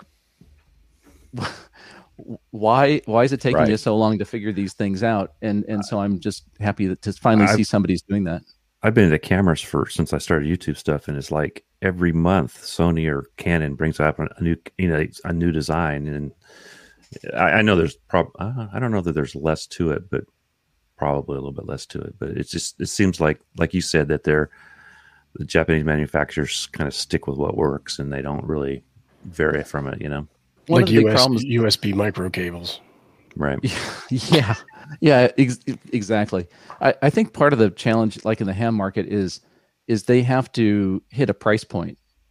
Right. That, a lot of hams are going to be very price sensitive. And so every time you put $1 worth of your cost into the product, you've got to sell it for another $5. Mm-hmm. So it's, what the thing that drives me crazy is a lot of times, guys will say, why don't they just do this? That would only be another $5 and it would make the radio. Well, first of all, the thing that you're suggesting really doesn't cost $5. It would cost them like $10. But if they put $10 of cost in it, they'd have to charge $50 more for the radio. Right. So, they could infinitely add features, and at some point, they're going to price themselves out of the market. So you have to find that balance between, a selling point in a feature set that most people would want, and what would sell the most radios. So I don't really begrudge them that. Right. No, I don't either. Although I will carp about the FT891 not having a USB connection. It was which new is enough. about the stupidest thing. It has a USB connection, but no sound card. Well, that's what I mean. Yeah, no sound card. Can you? Just to be pedantic, because that's what. Thank you. No, I appreciate that. Your excellent point. But that's that is dumb. I mean, they should have jacked up that radio $50 and put a sound card in it. Right. But as a new ham, and I'm not arguing with you, I'm just bringing up a point. As a new ham, that $600, $700 radio price point literally makes no sense whatsoever. I don't know enough to justify that cost. All I know is they're all this price. Okay, I guess I'll just suck it up and buy this one. And that's not what you want to do as a hobbyist. You want to look at that thing and you want to go, gotta have that. That's why. And I look at that radio and I don't know what I don't know. And why would somebody buy that? Well, like, what features does it have? Like, when you set out, like, imagine way back when you bought your first HF rig. What were the killer features that you needed to have? I literally didn't know. Those rotary spark gaps were pretty broadband at that time. Yeah, I bet they were. Good thing they're illegal now, right?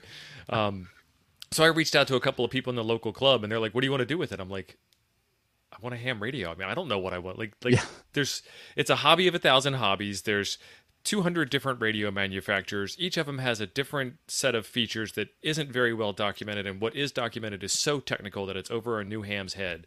I mean, so people wind up buying the G90, which is a good radio. It's complex because it doesn't have that refinement of features like the 7300 or the FTDX10 have. But I don't know what any of the features are in the first place. So this is a really great point. We in our club we do a ham radio 101 class, which is okay, now what? I got my license, now what?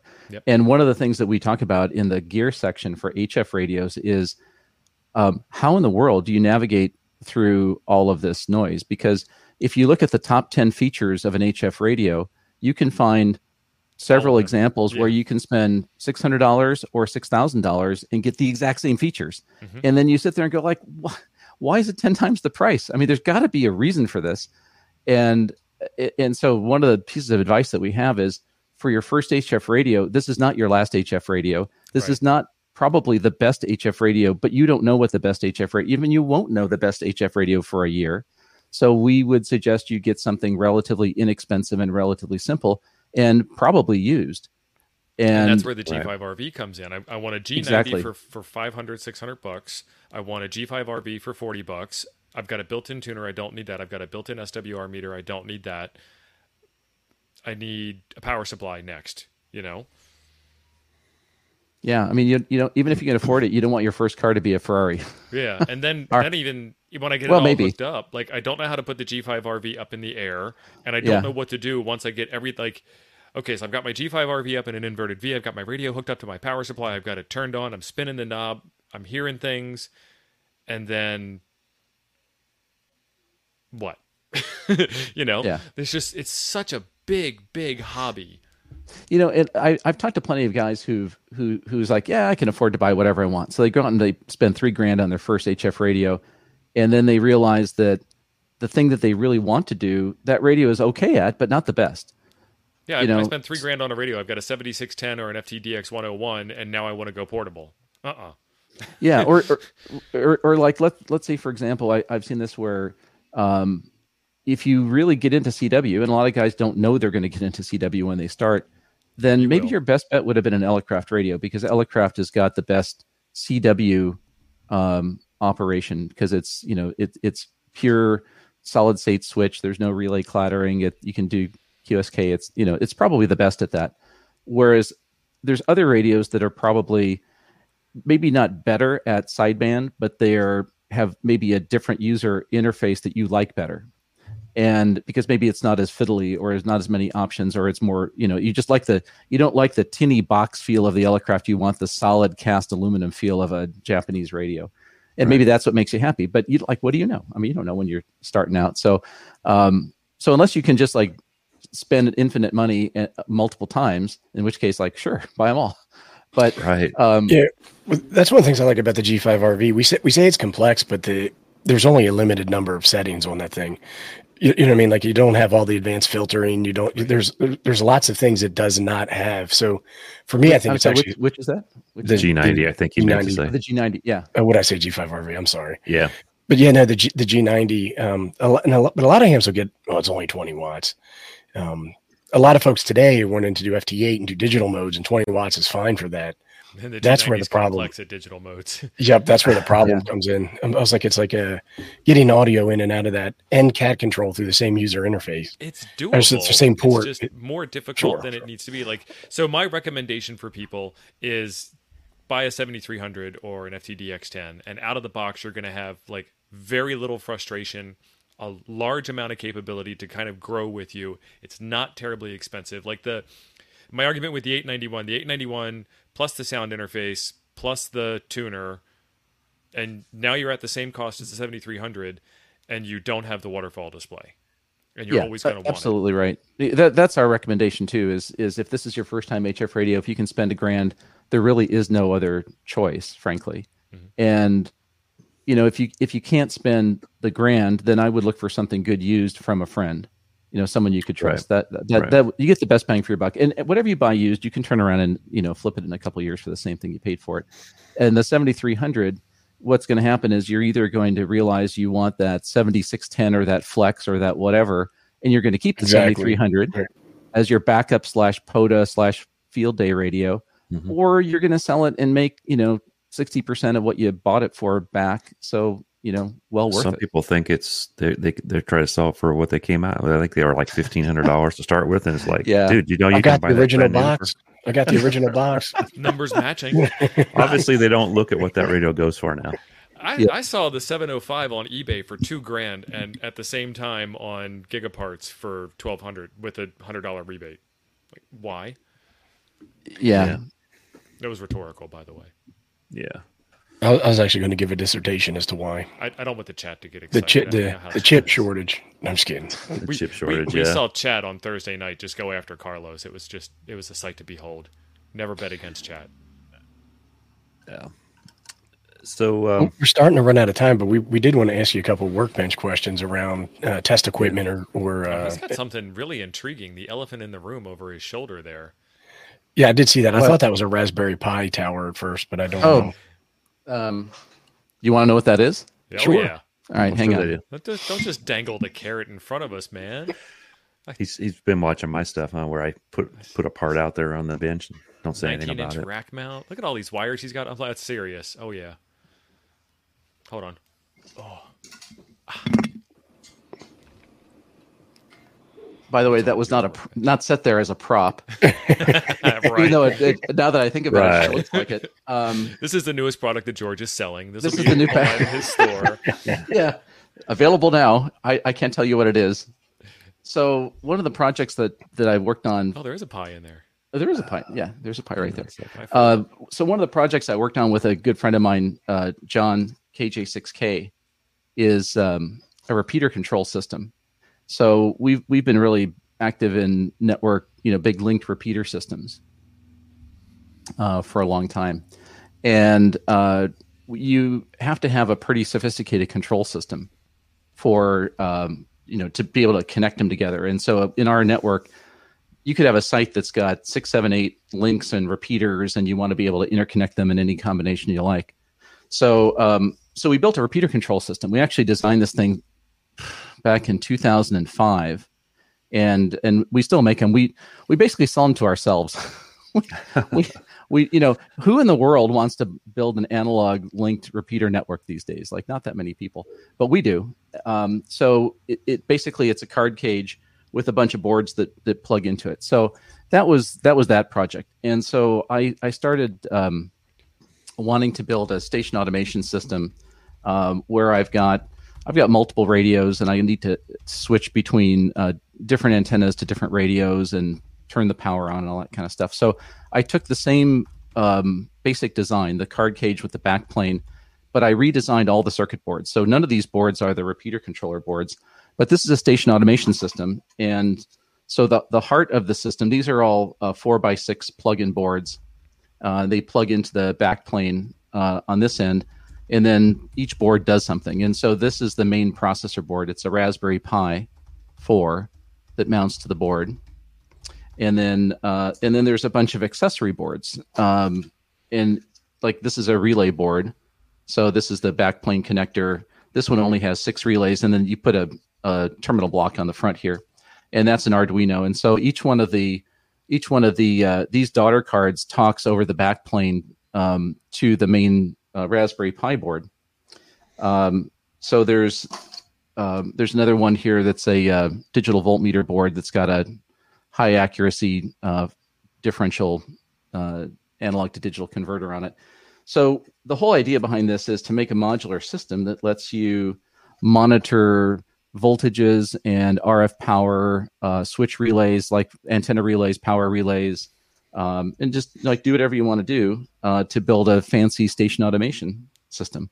So the Raspberry Pi runs Node-RED, not surprisingly. That's like all the rage these days, which is an easy way to do a web-based control program. And so that's the idea. So I like all of my projects, like Packtenna or anything, I designed and built it for my own entertainment. So it's really to solve my own problem. And whether or not it actually becomes something that I make boards available or not, I don't know. I haven't gotten to that point yet. That's really cool.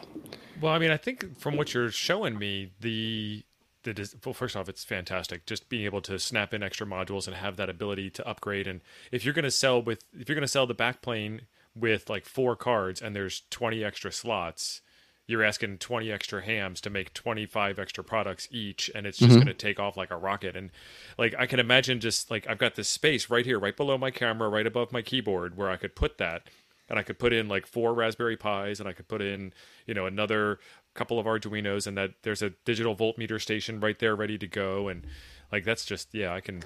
And you got it exactly. And so one of the other applications for this is on my workbench. I've got a bunch of test equipment, but sometimes when I want to do some sort of test automation thing, like I want to exercise something, so I want to write a little program that like turns on a transmitter, takes a power meter measurement, takes a temperature measurement, runs it for a minute, shuts it off, and then does that like for a couple of hours because I want to like burn in a transmitter for the repeater or something. Yeah. Well, I could just write that in a little teeny script on the Pi, and I have all this physical I/O that does all that control stuff, and that's all general purpose. You could use it for whatever you want. Yep.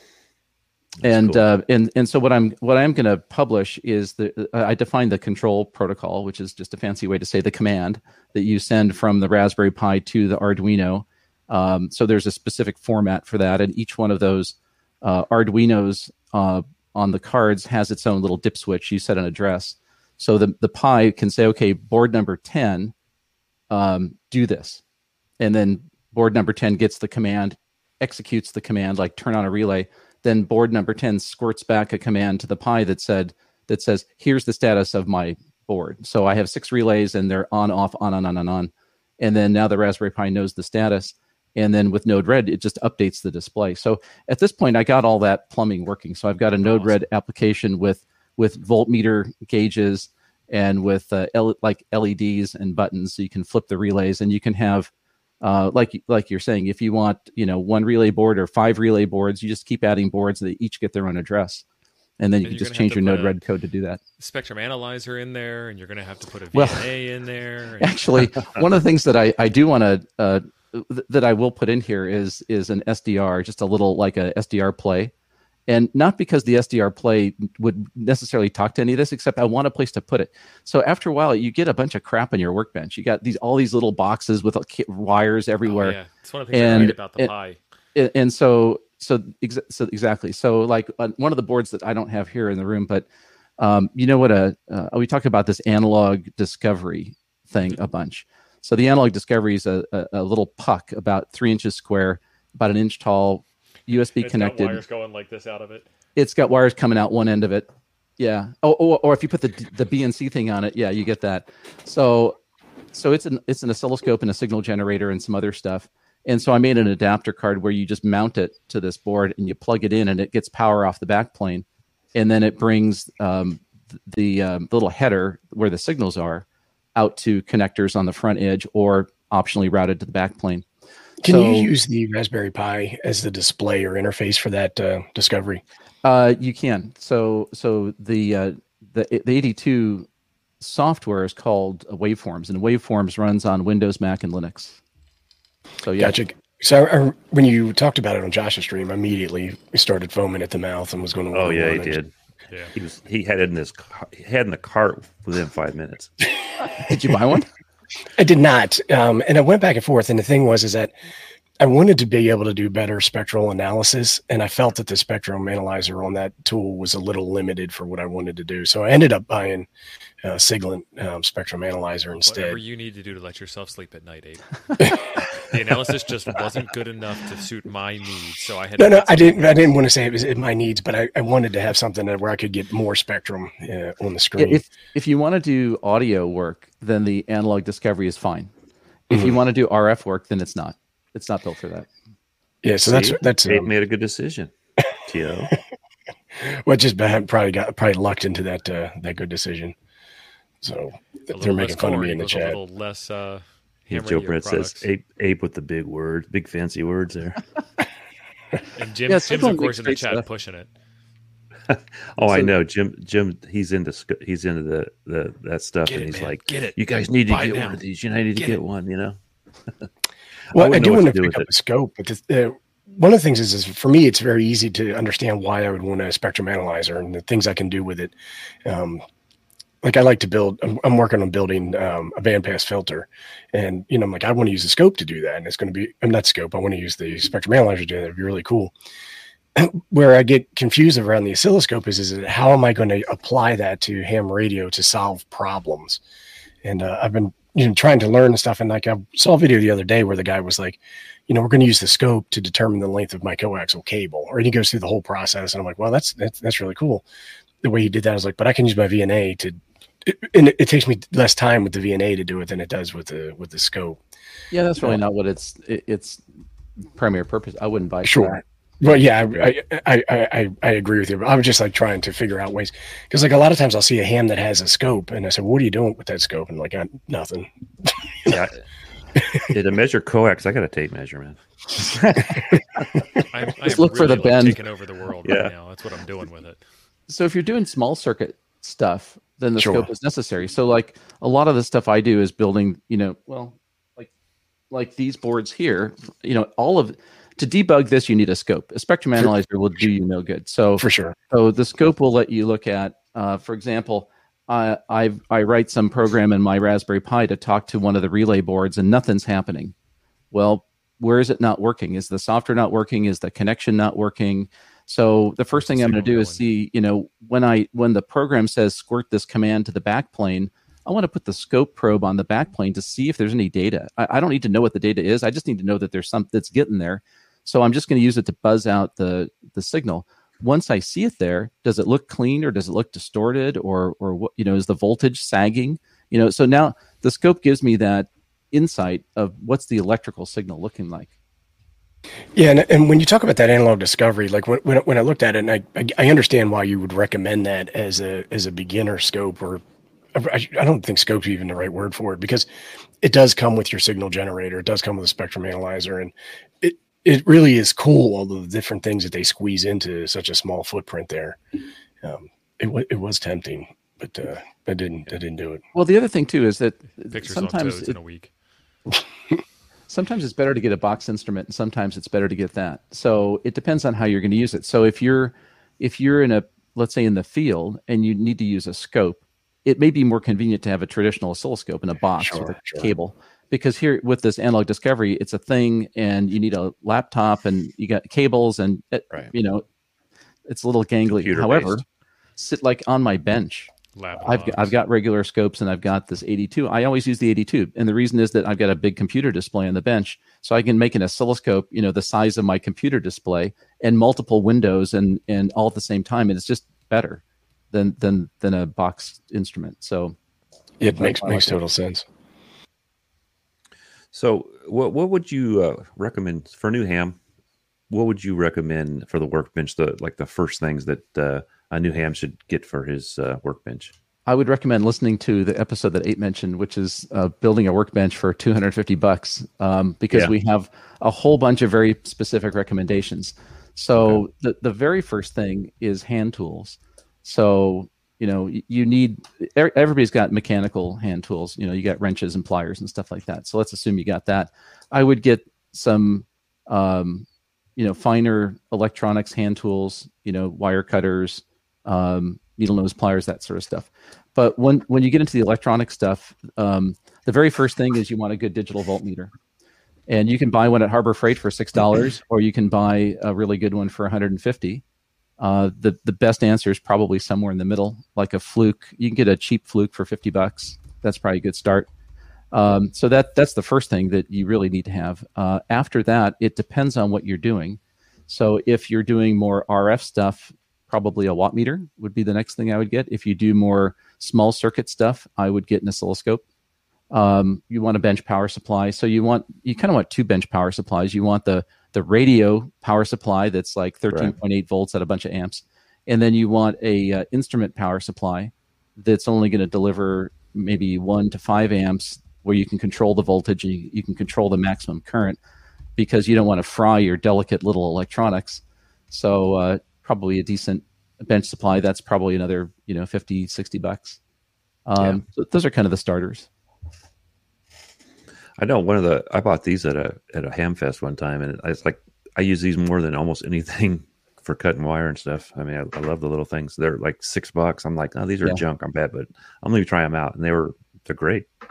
Yeah. The list of the shopping list we put on the show notes for that episode had a whole bunch of hand tools that were like $5, $6, $7. Yeah. Like those wire cutters and wire strippers and needle nose pliers. You can really get very good quality stuff like that pretty cheap. Pretty cheap. I believe the multimeter that you guys recommended in that show notes was the one that you bought, Chuck. Oh, is it? Yeah, I believe it is. So I just dropped a link to that exact podcast in the chat. Yeah, and then we have some episodes. Pros Kit's good. We've got episodes that we spent like an hour and a half talking about which is the best Phillips screwdriver. So we kind of get a little detailed. Is this the one, you guys? You know how I know you're a cranky old man right now? Maybe. Because you argue about screwdrivers. Yeah. Yeah, you got my Snap-on, right? I was talking to a buddy who was buying a screwdriver kit. And he's like, the screwdriver kit's like $7, and it had like 30 different precision screwdrivers in it. And I'm like, that's pot metal tips in there. That those tips are going to wear out the second you start using them. I have to tell you, I got those freebies from Harbor Freight one time, and I actually busted screws out that I couldn't get with other more expensive ones at times.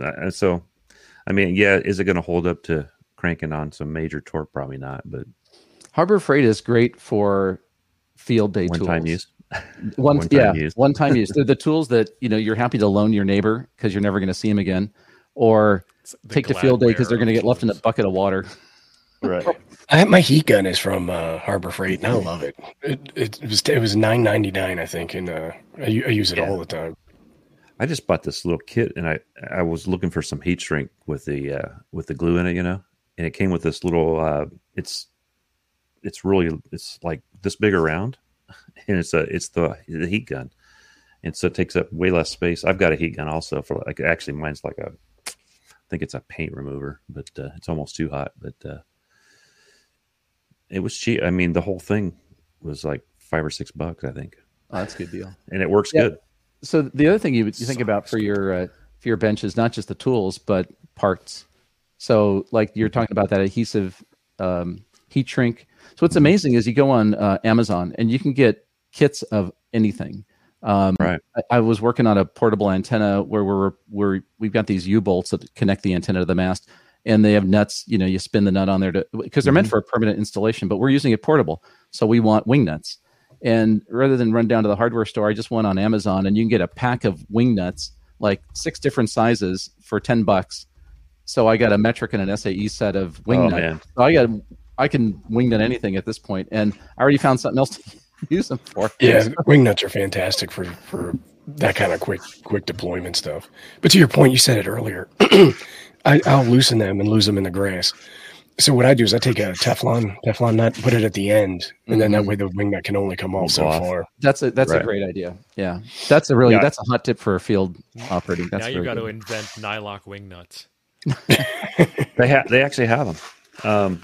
They're hard to find. I know they're single use only. I don't care. This is what he's talking about. Amazon. I needed some. These are like 8s or something like that, and I could buy 10 of them at the hardware store for about the same price that I bought these for. I was telling Ape I went to eBay and bought a bunch of lock washers. Like I'm talking like 4, and the only reason why I did it was because I really just despise my local big box store staff that much. They're just that evil. So I think this is a great way to build up your, if you're really doing a lot of hands-on stuff. Oh, that's nice. Yeah.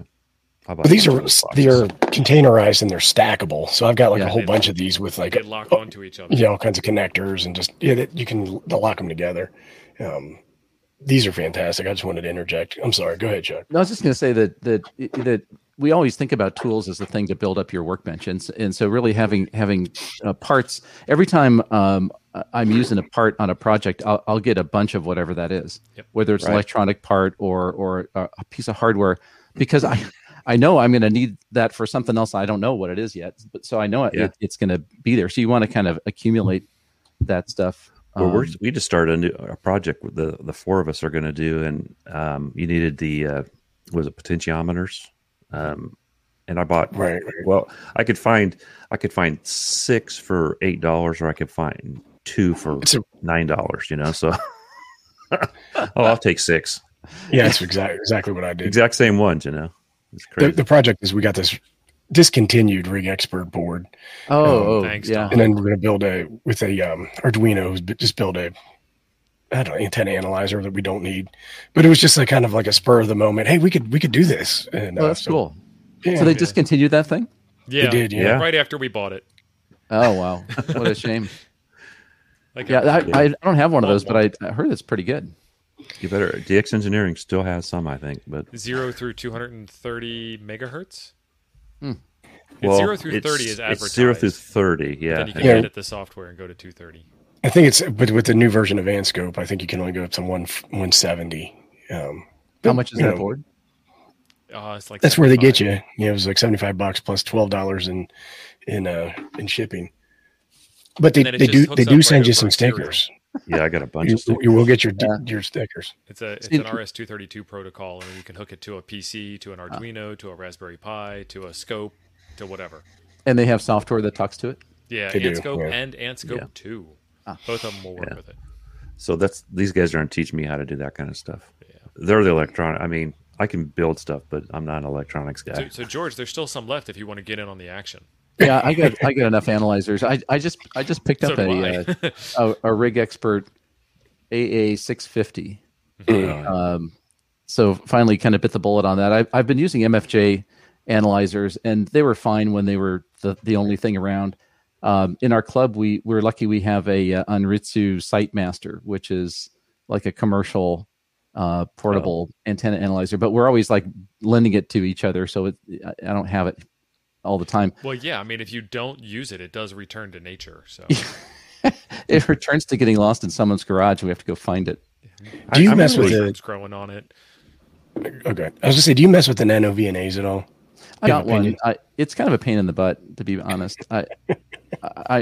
For me, this is why I like you, the Rig Expert is a better tool than a nano VNA, in my opinion. Because it's so easy to use. Right. Whereas the nano VNA is fiddly because it's tiny, and the user interface is kind of okay. So I mean, for $50 or $100, it's worth playing around with. But I just find it not very convenient. I borrowed a Comet, and that does a lot for the money. It's like they're out of stock right now, but they're about $400, I think. And for what it covers, compared, because I have a rig expert for the AA30.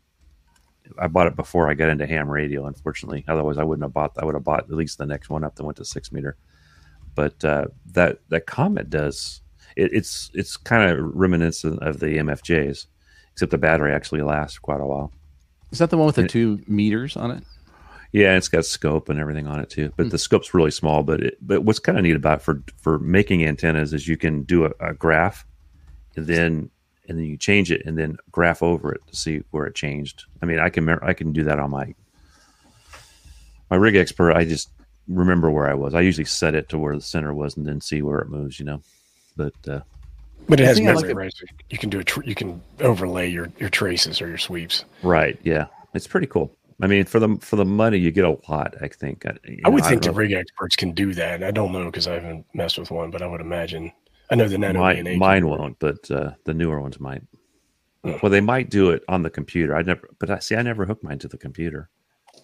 I'm out. The thing about the rig expert that I like the usability that I really like is you can set multiple frequencies in like if you're doing a multiband antenna, like my 4BTV, if you're adjusting, let's say, the length for 20 meters, it's going to affect the 40 meter tuning.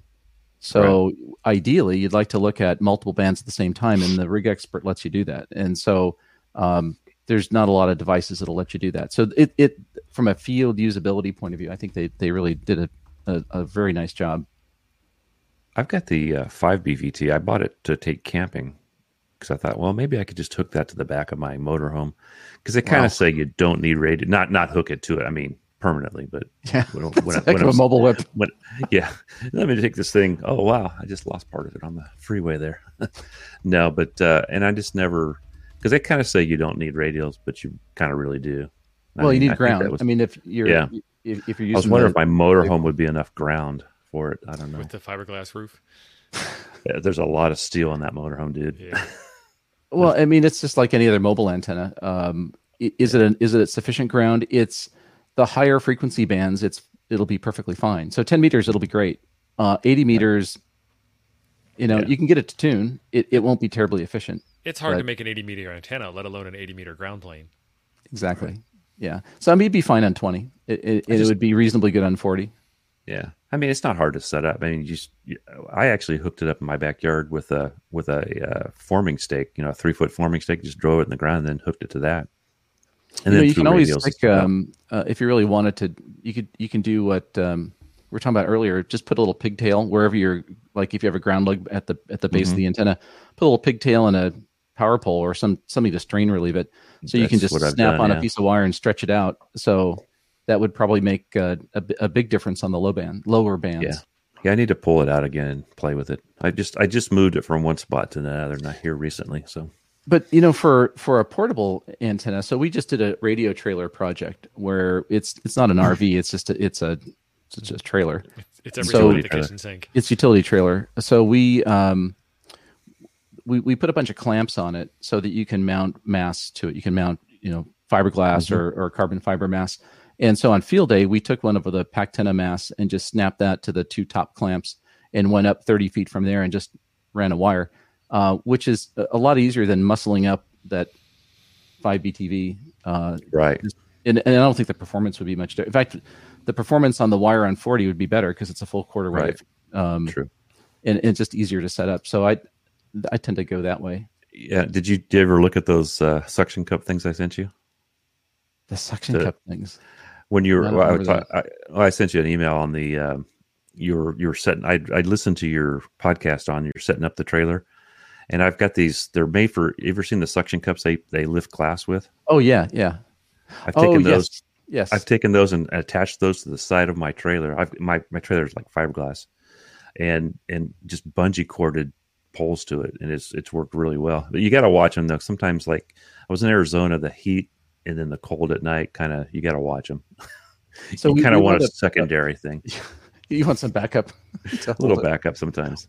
We wound up using these clamps that are made for lighting fixtures. So if you look at like production, like stage production gear, they'll use like what looked to me like a tower on the side, and they mount lights to it. Mm-hmm. And there's a lighting. There's like 2-inch tubular stuff, and they make these clamps that like hinge open. You put around it, and then there's like a lever to lock it down. And so we use those. We mounted those to the roof rack and the body down at the trailer base. Yeah. Way more permanent than my setup. Yeah, they're real permanent. But the nice thing about it too is they just pop open. You can stick the mast in there, and you close it and clamp it down. You don't have to screw anything in. So that worked out really, really well. Very quick. So we're all about making it easy. I mean, we went through many years of schlepping the crap around and setting it up. So we wanted this to be quick and easy.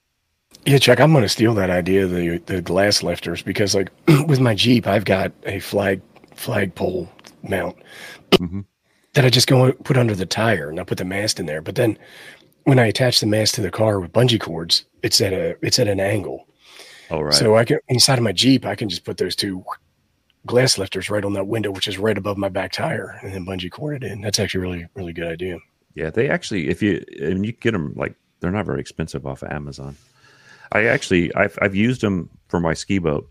They made this little thing that it's like a wedge you attach to the side of the boat, and like at 10 or 15 miles an hour, it's held that with all the pressure of the water on it. So they hold a lot of weight. You just kind of watch them with the heat changes, cold and heat.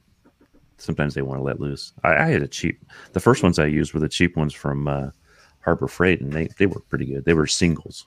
But so is that the kind that you just kind of press it, or do you have like the little you push it in, and it has like a little lever that makes it.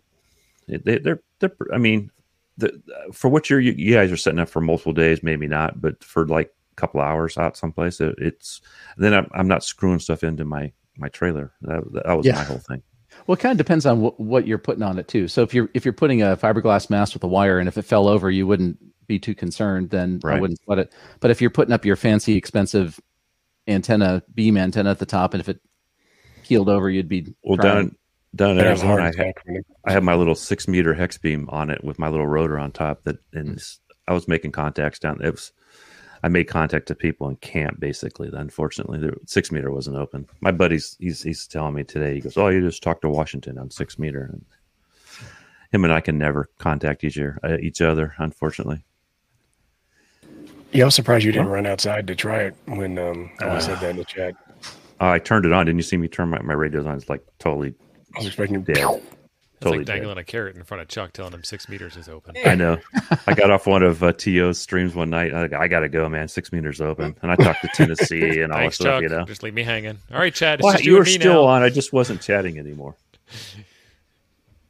That's funny. My buddy got me into 6-meter, George, and I built this 5-element LFA. It's up on my tower, and I want to actually maybe improve on that, but I just haven't seen enough of it to, 6-meter in California is not that prevalent, unfortunately. 6 meters is very spotty. I mean, you have to be really on there a lot and looking for it, and it's seasonal. I mean, there's different times of the year when it's better. Well, I've actually done better on the 2-meter met with Mike.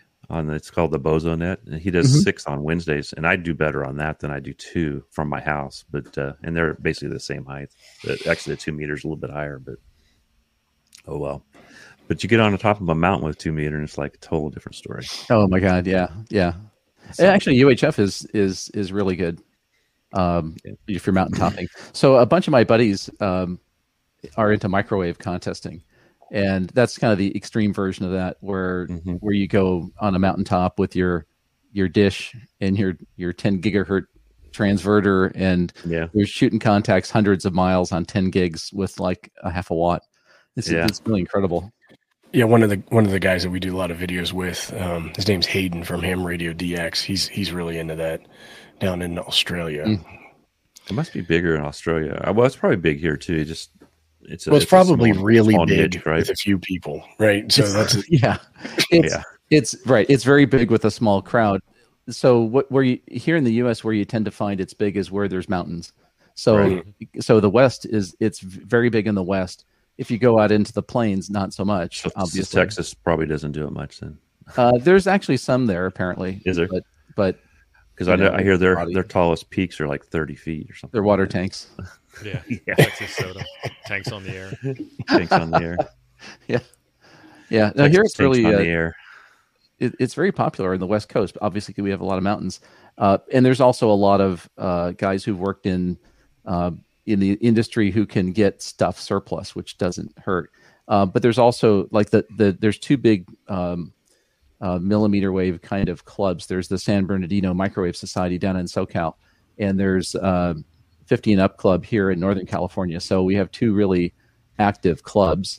And so they do a lot of contest stuff together. So you get people up and down the whole state on contest weekends. It's really pretty busy. We did a show with Doug Millar, K6JUI, recently, where we were talking about, what's in all the bands above a gigahertz.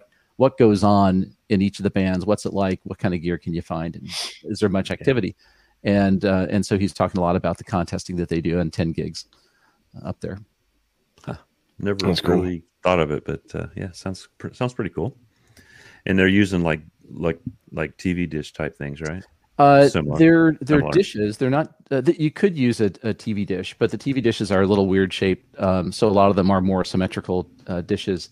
But yeah, mostly dishes. You'll have an IF radio like an 817 as the radio that you talk into or you run CW into, and then you'll have a transverter that takes it from, let's say, 10 or 2 meters up to 10 gigs and back down. So you'll have the up conversion and down conversion in the transverter, and then that transverter feeds the dish. Pretty cool. Yeah, you probably need the pre-HD satellite dishes, like they were round. Yeah, you kind of want what looks like a traditional, cartoon kind of dish. All right. Well, we're actually over our time here a little bit, but I think we've kept our audience pretty good. George, I really appreciate you joining us today. It was awesome. Hopefully, maybe we can get you back and we can get on something. I know you do a lot. You said you do a lot with repeaters and stuff like that, and maybe a more specialized visit. If unless you just didn't like the approach today. I can't believe these guys kept me on there that long. Jeez. Yeah, this is a short. Well, yeah, for you guys compared to our podcast. So this is like an appetizer. So no, I'd love to. That'd be a lot of fun. I appreciate the invitation. It was a lot of fun. It's really nice to hang with you guys. Yeah, thanks, Chuck. It was real. For getting George on the show. Yeah, thanks, George. For being here. He reached out to me, so I said, "Well, I'll reach out to him." Thanks, George, for having Chuck on the show. Yeah, my pleasure. Let me know if you want to talk to him again. Yeah, I'm booking him for the next couple months. Yeah, no, really appreciate it. And from the comments, everybody really had a good time. So thanks. Yeah, everybody seemed really engaged. It's like you said before. Anytime you talk about antennas, it's everybody's totally into antennas and stuff like that. Hey, Jim from FEP Labs, thank you for the $5 super chat there. And he says, great car, guys. George, thanks. So thank you. And he's our guy that's into the scopes and stuff. Awesome. He's pushing enabler, it, like enabler. He's pushing it. So we're gonna say goodbye. I think since we went over, we're just going to click out of here, guys. Thanks, everybody, for joining us today, and I hope you enjoyed the show. And like you guys have asked us to bring in some bigger names, and George is one of the bigger names in ham radio for us. So thank you, everybody. 73's all.